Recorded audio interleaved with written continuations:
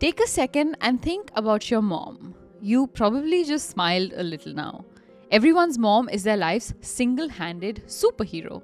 Countless pieces of song, film, and poetry have been dedicated to moms. It's a relationship like no other, and all dads seem to know that they come a close second. So what happens when that very same mom, the one you take or fire a bullet for, spirals down into a path of sinister crime and decides to take you along with her?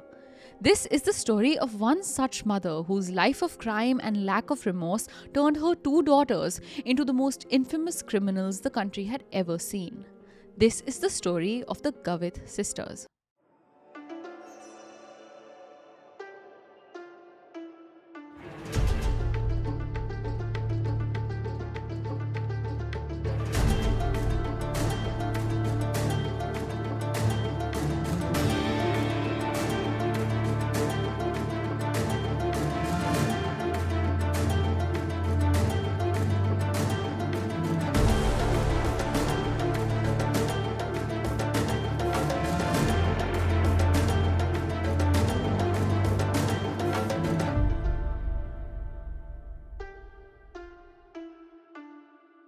Hi everyone, welcome to Desi Crime, a show where we deep dive into some of the craziest cases from around South Asia.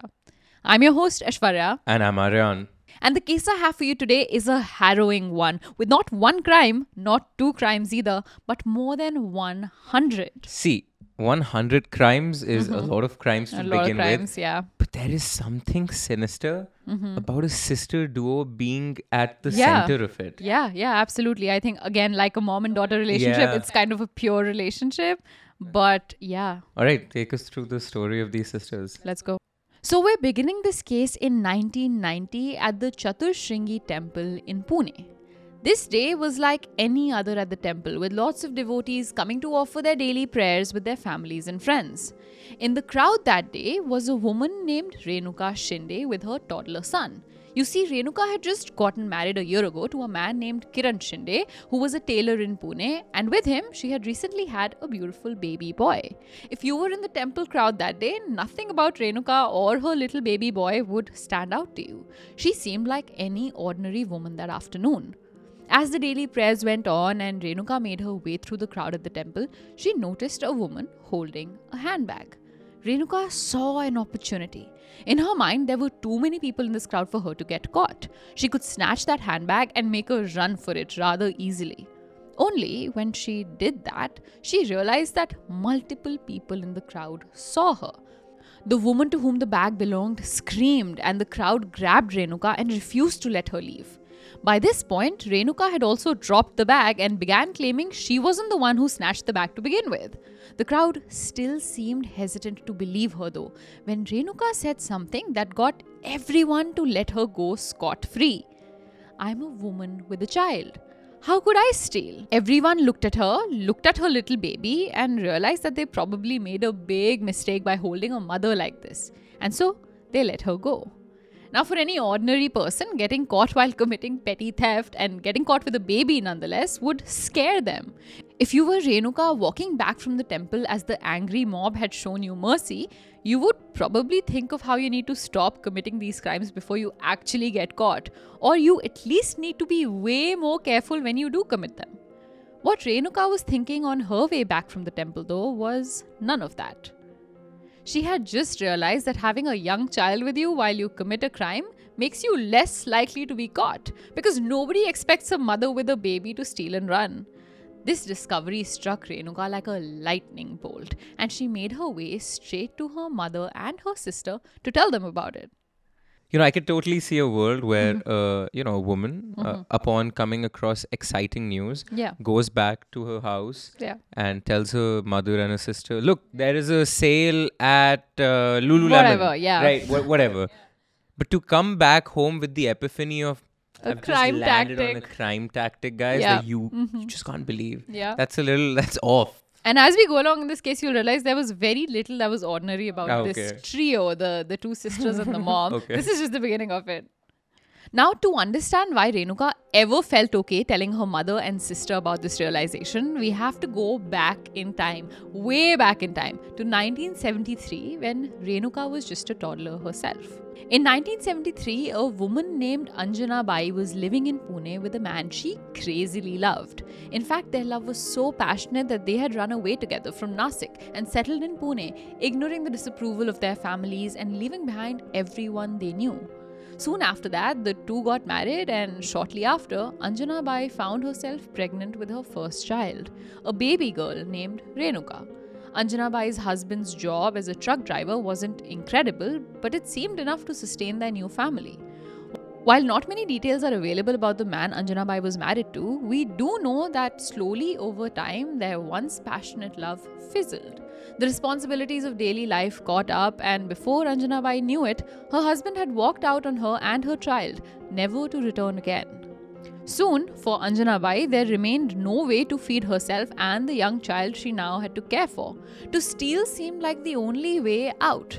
And so began a life of crime. But at the start, her crimes were rather small. She would go to railway stations, melas, temples, and any other regularly crowded place she could find. There, she would pull wallets out of people's pockets, snatch purses, steal watches from wrists, and grab whatever she could lay her hands on.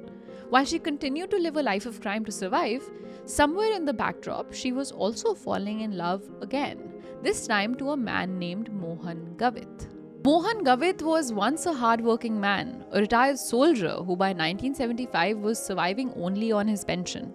When he met Anjana Bai in 1975 itself, the two fell madly in love. In fact, the fact that Anjana Bai already had a daughter with another man, or that she had already been married once, didn't stop Mohan from marrying Anjana Bai, which was a significant step for a man back in the 1970s. Not only did he marry Anjana Bai though, he also accepted Renuka with open arms. In fact, even though the couple went on to have a daughter of their own, Seema Gavit, Mohan and Anjana Bai continued to love Renuka just the same.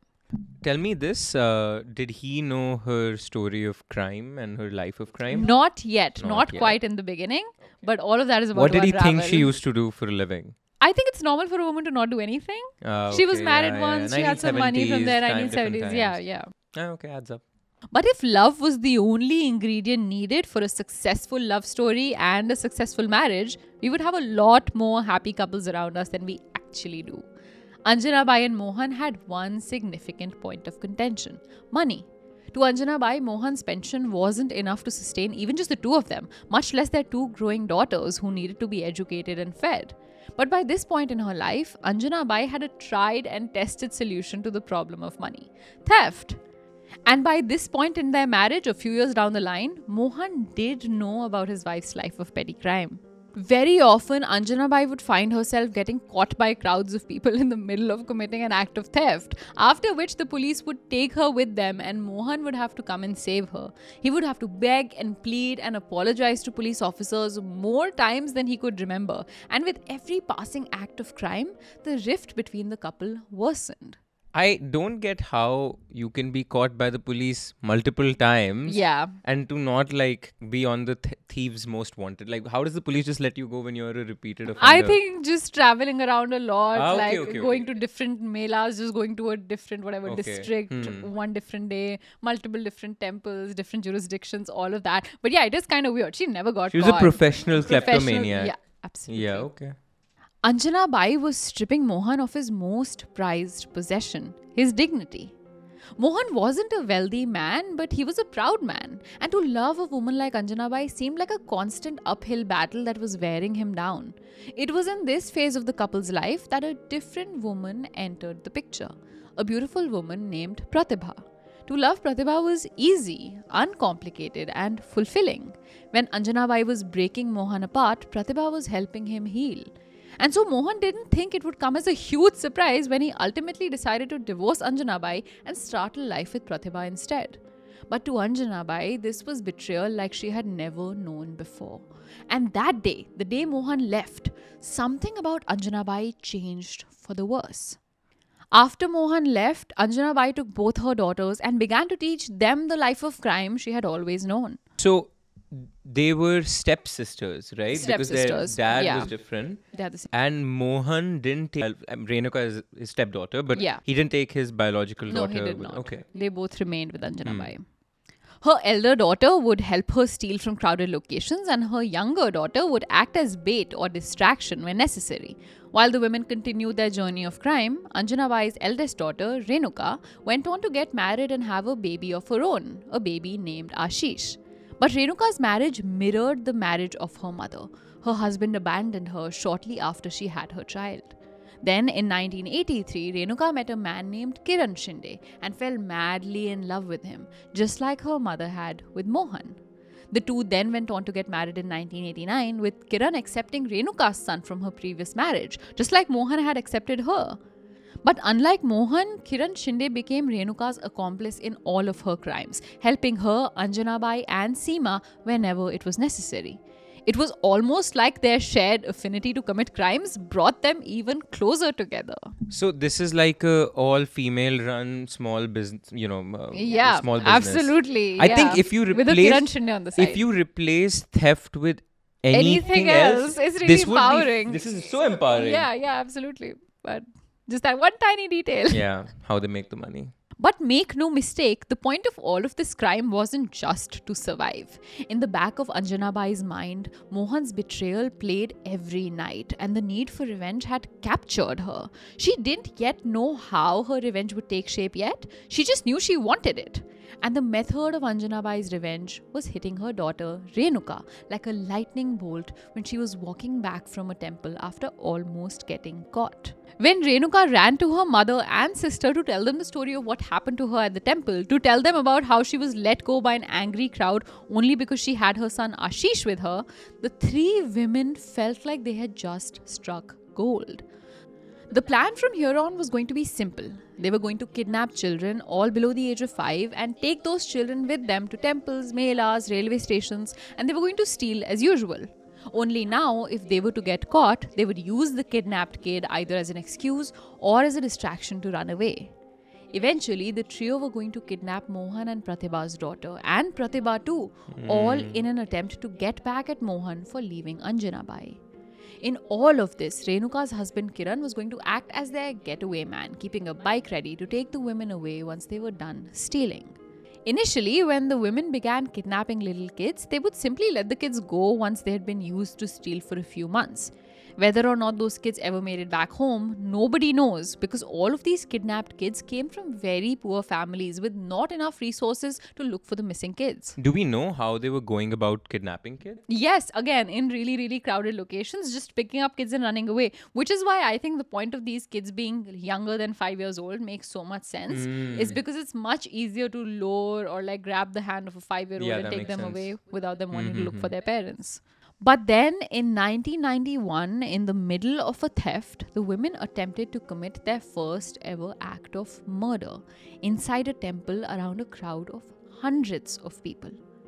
In April of 1991, Seema and Anjana Bai decided to take one of the kidnapped boys, 1-year-old Santosh, to the Mahalakshmi temple in Kolhapur, Maharashtra, to steal from the crowd of devotees there. This little boy had been kidnapped by the women almost a year ago in July of 1990, and the women actually had no idea what his real name was. Santosh was just the random name the women had chosen to give the boy.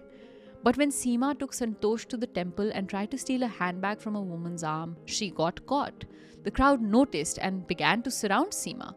Anjana Bai, standing in the back of the crowd, holding Santosh in her arms, noticed things going south and knew she had to intervene to save her daughter.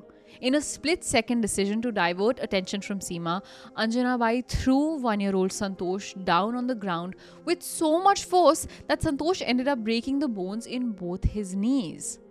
The crowd, utterly perplexed at a baby falling like this, completely forgot about the stolen handbag and gathered around Anjana Bai and Santosh instead. From here, Seema and Anjana Bai both managed to escape with Kiran and a crying Santosh. The same day, the women tried to take Santosh to a bus stand to steal from the bus passengers, but the baby wouldn't stop crying. This was a problem for the women. The baby just wouldn't stop crying because of how injured he was now. The bleeding, crying child was a problem for the women, and they knew they needed to get rid of him. To kill him, the women bashed Santosh's head on an electric pole from their moving vehicle. That's not it, Aryan. And then stopped on a roadside to eat vada pav, which multiple witnesses have confirmed. Jesus, dude. When Santosh's body was discovered near a rickshaw stand the next day, the police had no idea who the kid was and just did nothing. While records of who the other children were or how they were used by the women isn't available, official reports state that the women kidnapped a total of 13 children and killed 10 of them brutally. This is the same problem that arose in the Nithari case where, because they were mostly poor children, the police didn't know how many were, It was only those families that could afford to go to the police and put up with the process. So I think the number, so I think it's like number is always higher than what it was. Yeah. One of those kids died from being thrown down the stairs, while another was killed after being hit repeatedly. Reports say that one 2-year-old boy was killed after he was hung upside down from the ceiling in Anjanabai's home and was swung with so much force that his head slammed against the wall multiple times. A different 2-year-old, a girl, was killed by being brutally beaten up, after which the women stuffed the girl's body in a duffel bag, carried it along with them to a movie hall to watch a full movie with the dead body, and then dumped the dead body in an isolated location. Somewhere along the way, Anjana Bai and her daughters had gone from being petty criminals or even kidnappers, only trying to survive, to sadistic murderers who gained satisfaction and joy from brutally torturing and killing children. Earlier in their criminal journey, it was easy to sympathize with them. Anjana Bai was a young woman left out in the world to fend for herself, and she did the best she could. But at some point, she crossed over the line of a victim and turned into India's most brutal killer.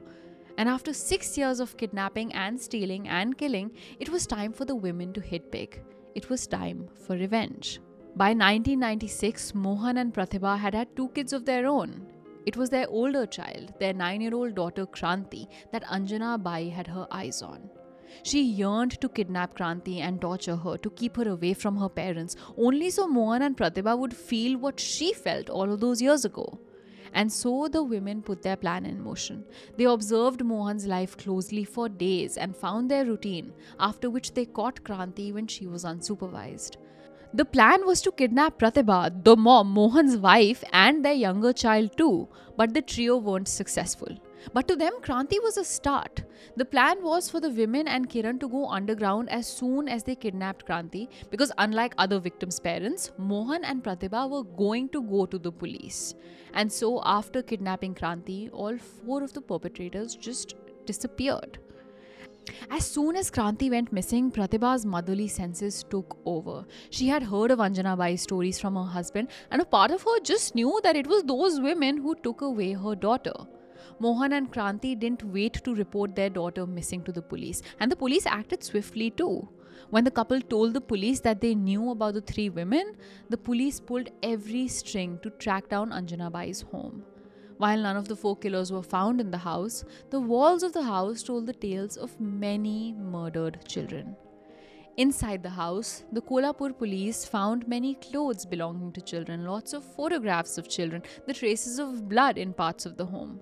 The police knew they weren't dealing with just petty thieves, and so they placed plainclothed officers outside the Gavit household, waiting for the women to resurface. And resurface they did. Their obsession with revenge caught them out of their hole. Kidnapping Kranti wasn't enough for them. They had resurfaced to kidnap Pratibha and the couple's younger child. But the moment they did, the police took note and caught all 4 of them. The Crime Investigation Department put some of their best officers on the case, who began from the start and consolidated proof against the 4 in as many crimes as they could.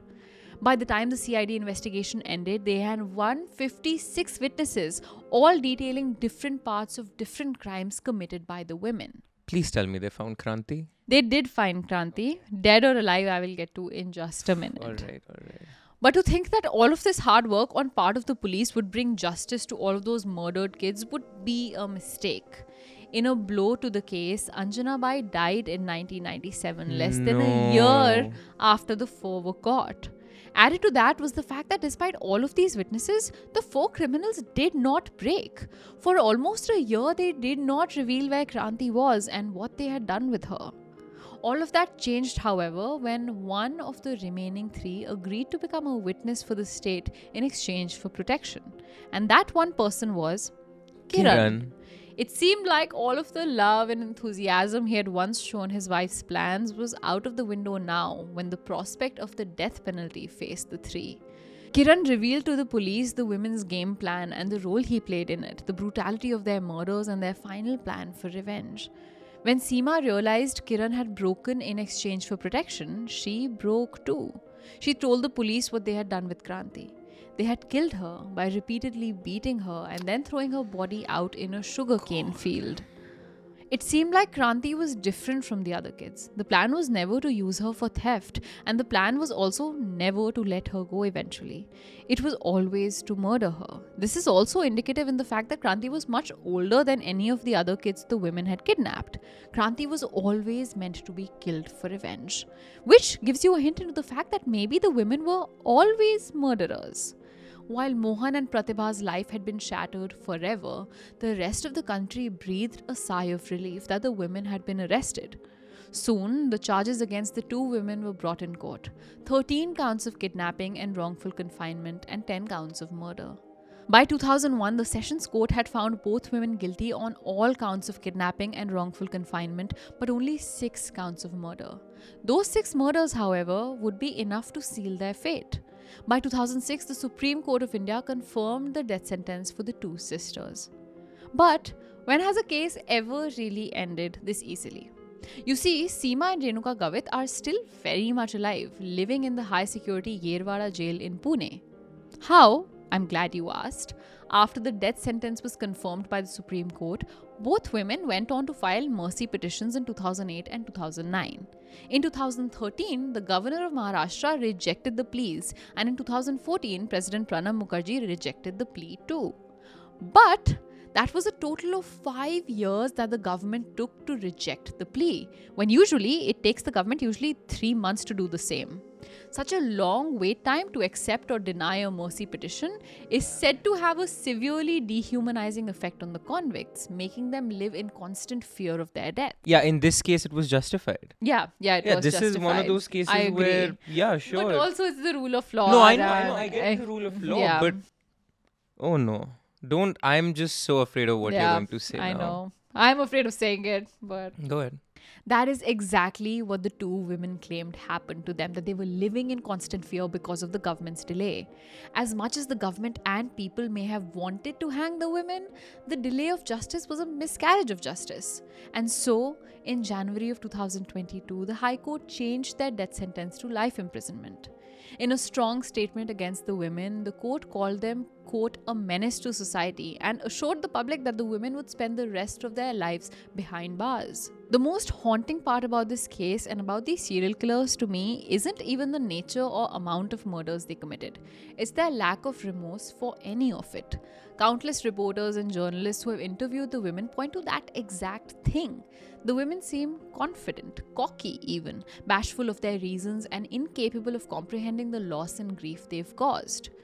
Very few times in its history has India seen murderers like that.